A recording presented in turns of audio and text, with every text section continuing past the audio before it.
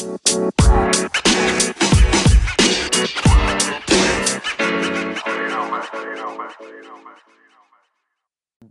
down, spikes on. Welcome to the track. Hi, my name is Colin Weitzman. I'm going to be your host for this episode of Track World News presented by the Harrier. And today we have a very special guest joining us, three-time national champion, twice in the shot put, once in the discus, Bowerman finalist for this year in track and field. We have a thrower from Arizona State, Turner Washington. Turner, thanks for joining us today. Really appreciate it. Yeah, thanks for having me on. No problem. No problem. So before we get into some of the track and field stuff, was interested in some of the things that you've been doing off the track. I know on your Instagram, you posted a few paintings that you've had. How long have you been interested in art, and what got you interested in starting doing that? It's fairly new. Like during COVID, kind of needed something to occupy my time. So I'd say last August, I was like, you know what? Well, I was seeing this girl and she was kind of into art. So she kind of got me into it. And I was like, you know what? I'm going to give this thing a try. And then I made one and it was like, it wasn't too good, but I just kind of like started looking at other artists like Basquiat. He's my favorite painter. So I really started studying his stuff and kind of looking at that. And that's where I got a lot of inspiration from. And then just kind of over time, I just kept sticking to it and then made a couple pieces that I liked and wanted to show off. So yeah, it's fun. It's a good transition, kind of where I see throwing as an art form in of itself and a way of expression. So painting, it's kind of the same effect on me. Yeah. How is it? I guess it must be nice having that outlet from everything track and field, throwing. Like, it must be nice to be able to get away and just be like, okay, I'm just going to take this paintbrush and just let it, flow and, get emotions or whatever out on the canvas. That's exactly what it is. It's a chance to distance myself from school or track and just focus on like really just being in the moment and just not letting anything in the outside interfere with that. Mm-hmm. Are you doing any pieces now, or are you on pause right now at the start of the season? Yeah, I'm on pause right now. School's been keeping me pretty busy. Each weekend, I'm like, you know what, I'm gonna start painting again, and then each weekend goes, and I don't start. But hopefully, this Saturday is the day that I start another one. There we go. We know we'll see hopefully we'll see one of your paintings in the Louvre or something like that soon, right next to the Mona Lisa. Do you have your like signature down yet? You know what? I know that the artists like to put their little signature in the bottom corner. You have a specialty? Yeah, Tasty T is the artist name. So there you go. If you ever see some Tasty T stuff hanging up on the wall, you know exactly what you're looking for. So there you go. Outside of art, what are some other things that you like to do to kind of get your mind off of school or throwing? Anything else that you're kind of you're interested in there? Honestly, like just something simple is just like going for a drive. Like whenever I drive home to Tucson, honestly, that hour and a half drive is some of my favorite time, just because just focusing on driving, listening to music. So I really like that aspect. And then I've never been a big reader, but I've started getting into that, more focusing on kind of like leadership books, reading I forget one of Jocko Willick's books. The name's not coming to my mind right now. But yeah, so I'm enjoying that, and then really just hanging out with my friends. I live with two throwers, and yeah, we just sit around and shoot the shit all day. And that's also it's super nice to live with like-minded people who have the same appreciation for the throws as I do. Oh, I know what you mean. That's something that one of my favorite things. A lot of my closest friends. Well, I was a pole vaulter, so a lot of my close friends now are vaulters, and just being able to, whether it's talking about the sport or a lot of us have similar views because we're all kind of crazy. Like if you're a pole vaulter, you got to be a little wild. Yeah, you got to be a little crazy. Yeah. You're all alone, just like in the throws. It's you and your technique, and not much else matters. But yeah, exactly. Well, one book I'd recommend, because I read it not too long ago, you might like "You Can't Hurt Me" by David Goggins. I listened to the audiobook.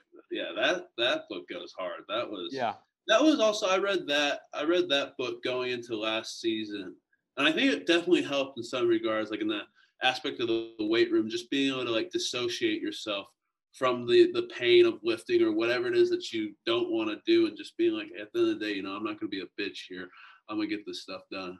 Exactly. Yeah, that's the similar thing for me. Like, it's the biggest thing that hit me hard in his book was when he was like, yeah, I was doing like pull-ups or whatever, and I shorted myself on 1 rep. And so I had to do the entire practice over. And I was like, yeah, there was one time I like was going out for a run and I stopped like 100 meters short. And I was like, nope, run it back. We got to do it again. I was like, it's just don't finish. You got to finish, but you start mentality. It was so good. That book's it's infectious. It really just makes you look at yourself in the mirror and what it is that you're doing to actually achieve your goals and dreams.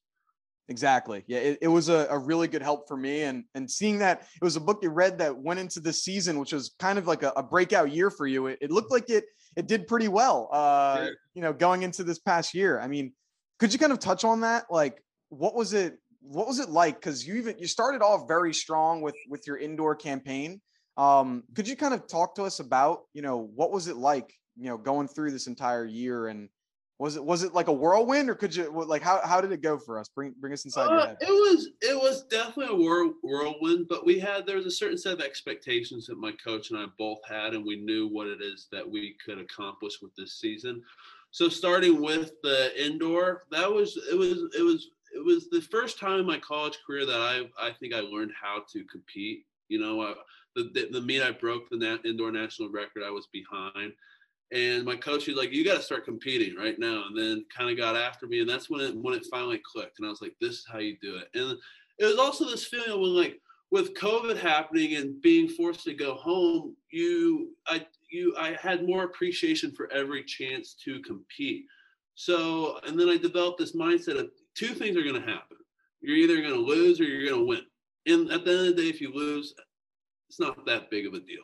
It's just on to the next. And then carrying that mindset, and I kept winning. Because I think a thing that really held me back was the fear of losing, which ultimately crept back into my mind during the Olympic trials. Can touch on that later. But yeah, so then just carrying that idea of like, this is a sport, it's throwing. I love it. And this is what I choose to do. So just see it that way and enjoy every throw that you have and every chance, because you never know, like, you might when it's going to be taken away. So having that approach and just seeing each competition as the biggest competition of the year, not because that's a thing my coach Brian Blutrick harps on is it's like when you get in the nationals, it's no different than any other meet. It just has a different name attached to it. So thinking that way, it helped to where I helped me not grow, I would say, fatigued as the season dragged on, starting in January and going all the way through June. But yeah, it was an exciting time, and that's the thing with throwing. It's so much confidence based that if you can keep on that path and boom, boom, boom, boom, it makes things a lot easier. And I think that's part of the reason why, like, for example, Krauser does so well. It's because it's consistent. He's consistent every single meet to where he's confident every time he steps in the circle that he's going to be able to do Ryan Krauser type things. Yeah, he's had an insane year. I mean, so sneak peek for everyone listening, I'm going to break out my my top 50 of the athletes of the year, but Ryan Krauser is my number 1. I think he had the best track year of anyone in the entire, it doesn't matter, male, female, anyone, had an insane year. But you mentioned that you learned really this year how to compete. Like, could you kind of what do you mean by that? Like, was it like, what kind of like flipped on you where you were like, okay, this is what it's like to be in a competition to make sure that I'm going for the win here? I think it's just being entirely absorbed in that moment. You can't, and it's not the thing, the moment, a competition is a practice. And the way I see throwing and try to develop throwing in my mind is I don't think how to walk. We just walk, it happens. So when I step in the circle during a competition, I shouldn't be thinking about hitting this technique, hitting this cue, doing this, doing that. I just need to throw. And if I do what I've trained all year and trust the training that I've done, that's the major thing, is trusting the process. And if at the end of the day, when you step in the circle, you know that you've done everything it is you need to do training wise, being confident in that. And that's where I think it stems from, is learning how to compete, is just trusting that you're prepared for that particular situation. Yeah, it's the buildup of everything that leads to like where you are. Like you're practicing, like you guys are starting practice in what, September, August for competitions that don't start until January. It's it's so there's all this buildup for what will be 6 throws for your first competition. Yeah, Like, and then I think it's also another thing is being able to control the adrenaline. Is the adrenaline? It's a legal steroid in my opinion.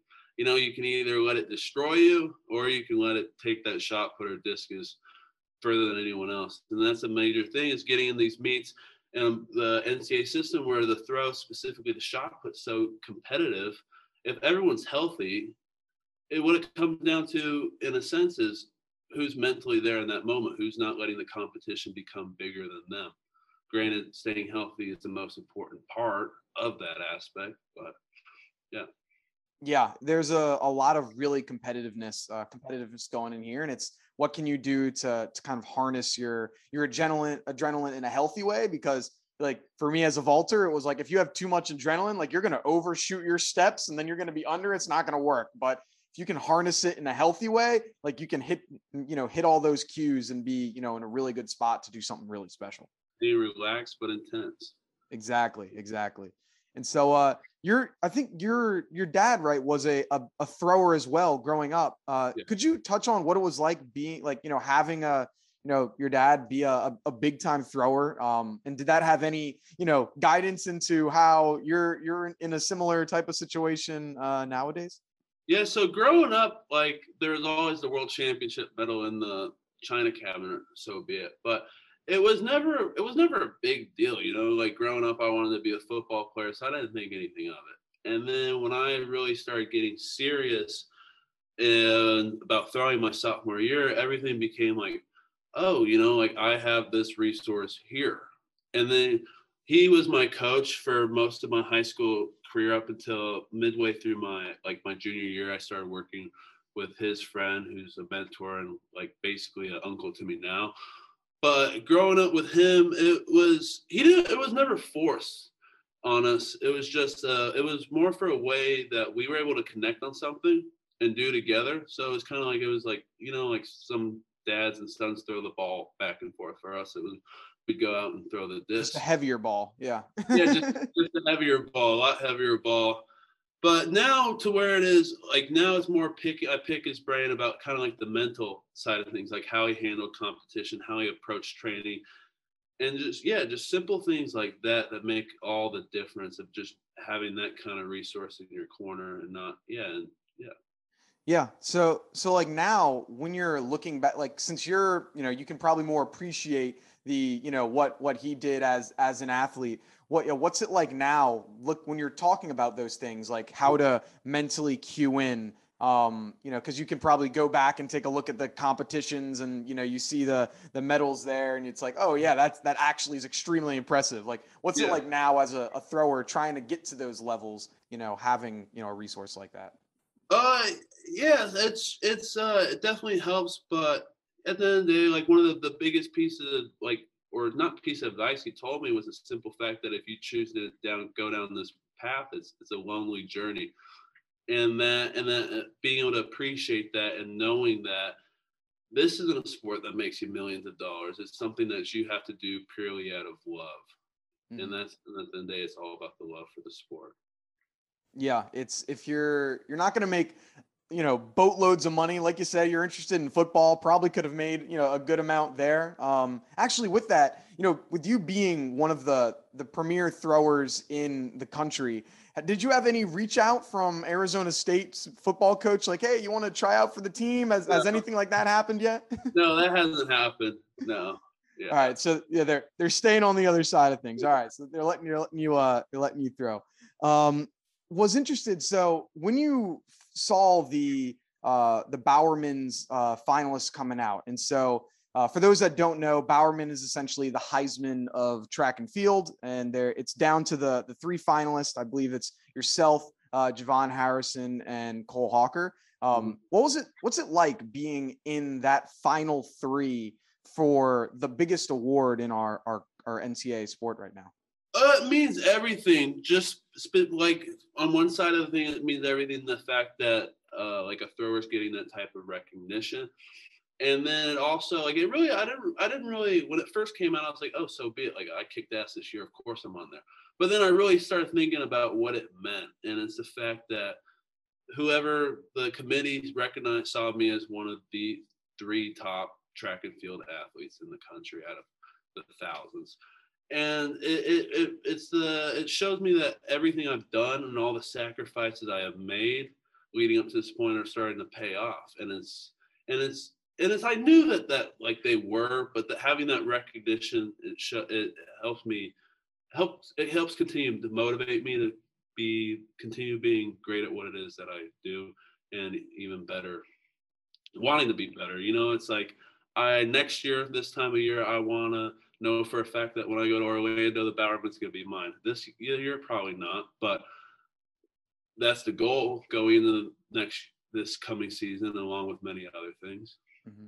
Yeah, and so one thing that was funny from Ryan Crouser, he was saying, it's cool to know whenever I throw a PR, it's also a world record. Well, for you, it's similar where it's cool to know whenever you throw a PR, you're probably throwing a national record as well.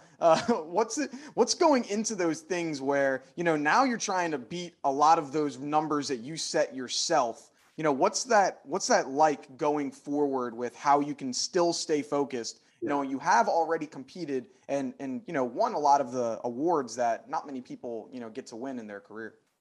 Oh, luckily, fortunately, with throwing, all you have to do is look at a video and you can see where you went wrong on a record-breaking throw. So it's knowing that, hey, I still have this much room to improve. I have the national record in the shot put, and I don't have a 400-pound bench. So that's an area I would like to improve upon. So it's just, there's a lot of, it's recognizing what you did well and where you can improve, and then maintaining those things that you did well, and then continually improving what it is that you can improve upon. So there's never like this. I never have the idea like, oh, I hit my ceiling, because I always feel that I can improve something. And then once the technique's pretty set, you can get better rhythm and you get better feel for the shot. Because when it comes to the shot, this is my going into my 4th year of rotational shot. I didn't throw. So relatively in the grand scheme of things, the shot put is a new event for me. And that's what really, what I really like about the sport, because with the event, because I feel like I can reach whatever heights that I'm willing to take it to. Mm-hmm. And I know we touched on it a little bit, but could you describe how that national record throw was? Like, did it go and you were like, oh yeah, this is it, or were you kind of surprised when you heard the number read back to you?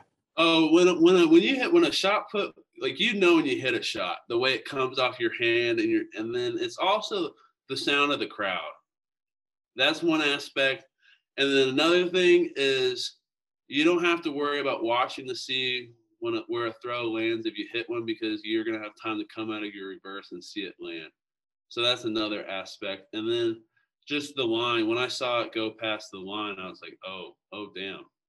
Not because I was more concerned with winning the meet. I wasn't trying to break a record. I was just trying to throw. Honestly, on that day, I was trying to throw, I think, 21:46. Mm-hmm. And then when it came off my hand, I executed a key aspect of my technique that I needed to, and then it happened. Mm-hmm. And it's also like you can feel, like when you have that much in a meet, you can feel things in a throw that you can't feel in the like a practice, just because you're so dialed in. Mm-hmm. Yeah. And so could you then take us to your outdoor championship? So you're able to win 2 championships there with the outdoor shot and the discus as well. How was it going there? I mean, and obviously, I guess I'm kind of we'll start there. I had a second question, but let's just lump it in there. Yeah. How did the nationals go there? So going into nationals, I was pretty stressed out, to be honest, because I had just injured my groin. What was it? 3 weeks before, I wasn't able to throw out the Pac-12 conference championships, and then the regional setup. That's a whole nother discussion for another time. But I wasn't able to take the same number of throws a week that I was used to taking, so the rhythm was definitely off. but going into those knowing where I was at, I also knew that, hey, like I said before, just trust all the other training that you have done. And when it came to the shot, you have a powerhouse like Adrian and guys, and those guys, big name guys, not forgetting McKay. Like there's a lot of guys that all have the potential to throw over 70 feet and potentially even break the national record in that meet. You just never know what's going to happen. So for me, it was just I knew I had one cue in my head that I needed to work in the shot, and I just kept working that. And then finally, I hit a bigger throw. And then when it comes to the discus, I was just like, I've had most of my throws all year. I've had throws in meets over 64 meters. If I go into this meet and do what I've been doing all year, I'll be fine. And that's ultimately what ended up happening. And then on that meet, it was also the big thing I learned is the importance of hitting a big throw in your first round, just because then it gives everyone else, they have to chase you. And being in that position in a national championship is pretty stressful. Mm-hmm. Yeah, it's nice to start off with that lead so you don't have to worry about your last throw being the big one. You want to go into the last round saying, let's see what else we can do. So like six round throws are great, but I'd rather win a meet on my first and PR on the sixth throw. Exactly. There you go. And then want to fast forward a little bit there. So your Olympic trials, I believe you decided to was it just the discus you decided to focus on? Just the discus, yeah. Yeah. So could you break down, what went into, deciding just focusing in on the disc and, how how the experience went with everything there? So focusing on the disc, we were like, this is the event where you have the best chance of making it. And then also and with the shot, like the way my coach and I saw it, we're not really in a 22 meter shape right now. So there basically really be no point in throwing it. And just so we could really focus more on one event, that was the main decision of why we just threw the discus at the Olympic trials. Mm-hmm. And then how was the experience for you being, it was your first Olympic trials, could you break us down how it all went for us?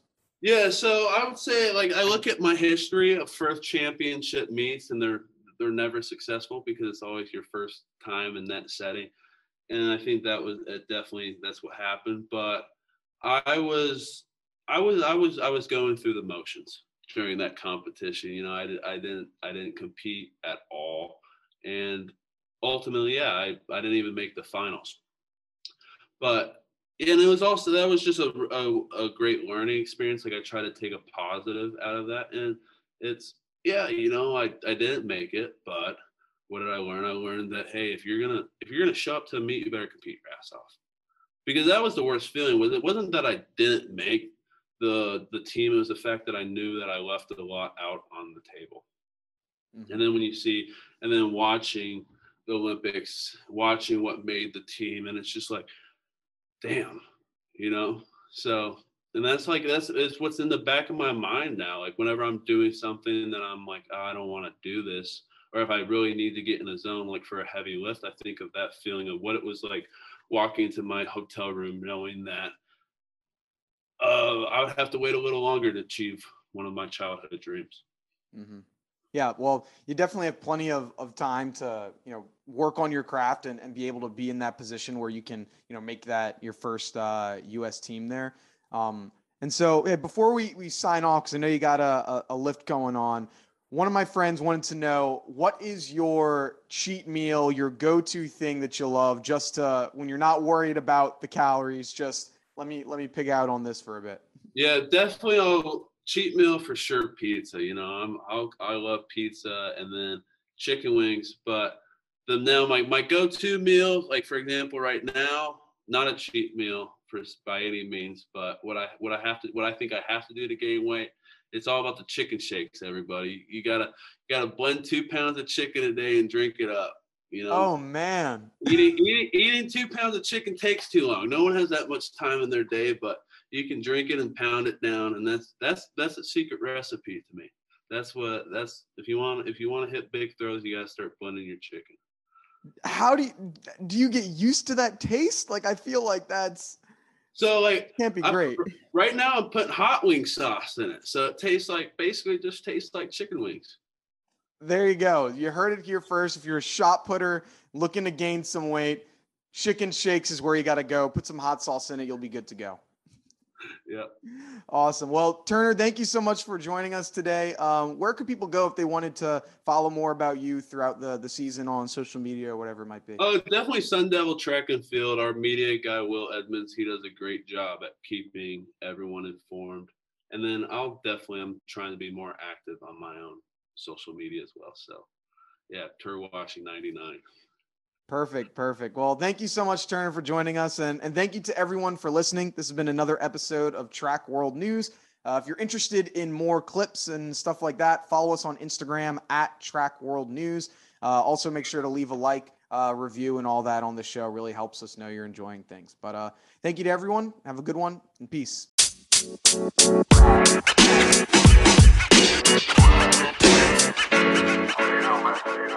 know, man.